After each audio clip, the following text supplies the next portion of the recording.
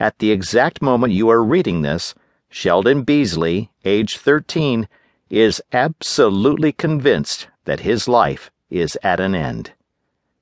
How did he come to such a drastic and unlikely conclusion? It all began a week ago in the living room of his home in Shanty, Nebraska. He was looking for the comics page in the Nehawk News, the daily newspaper in nearby Nehawk, Nebraska, population 23,417, when this headline caught his eye. Tryout set for Merely Players production of Auntie Maim. Even at his tender age, Sheldon considered himself a veteran of the stage.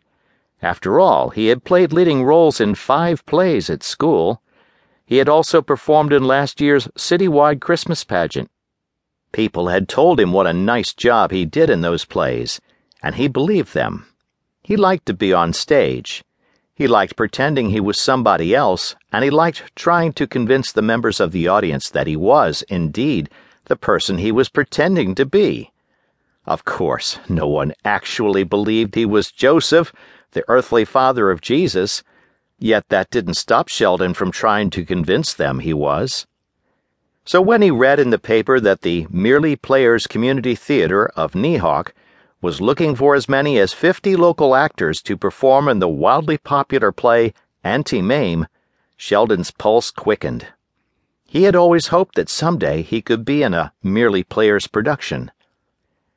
You don't suppose? Nah. But maybe You never know. 50 actors. Wow. Wonder if they need... So he read on.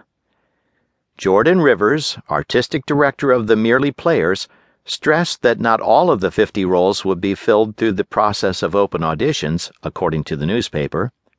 People interested in the leading roles, Mr. Rivers said, should send him a resume with a brief description of their acting and theater experience.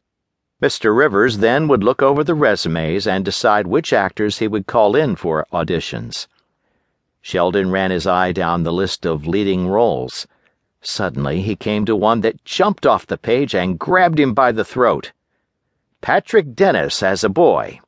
Bright, curious, adorable 10 to 13-year-old boy who is orphaned and comes to live with his eccentric, flamboyant Auntie Maim. As a child, he is devoted to his aunt, and she to him. "Mom!" Sheldon shouted. "Mom! Mom!" He couldn't get any other words out.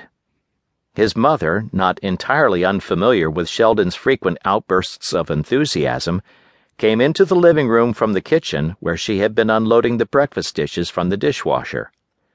"Good heavens, Sheldon," she said. "What is it?" "Look! Look!" He pointed to the story in the paper. She read for a moment. "Yes, well?" "No, no! The list of leading roles, right here!" Again with the finger pointing. She began to read aloud. Patrick Dennis as a boy. Bright, curious. "Can I, Mom? Can I?" "Let me finish, Sheldon." A brief pause while Mom read the description of Patrick Dennis.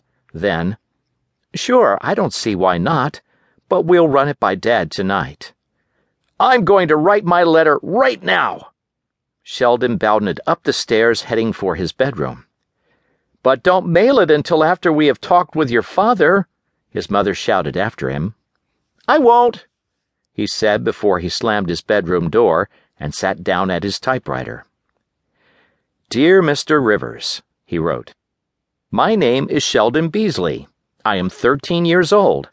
I read in the newspaper today that you are going to direct a play called Auntie Maim." That was a week ago.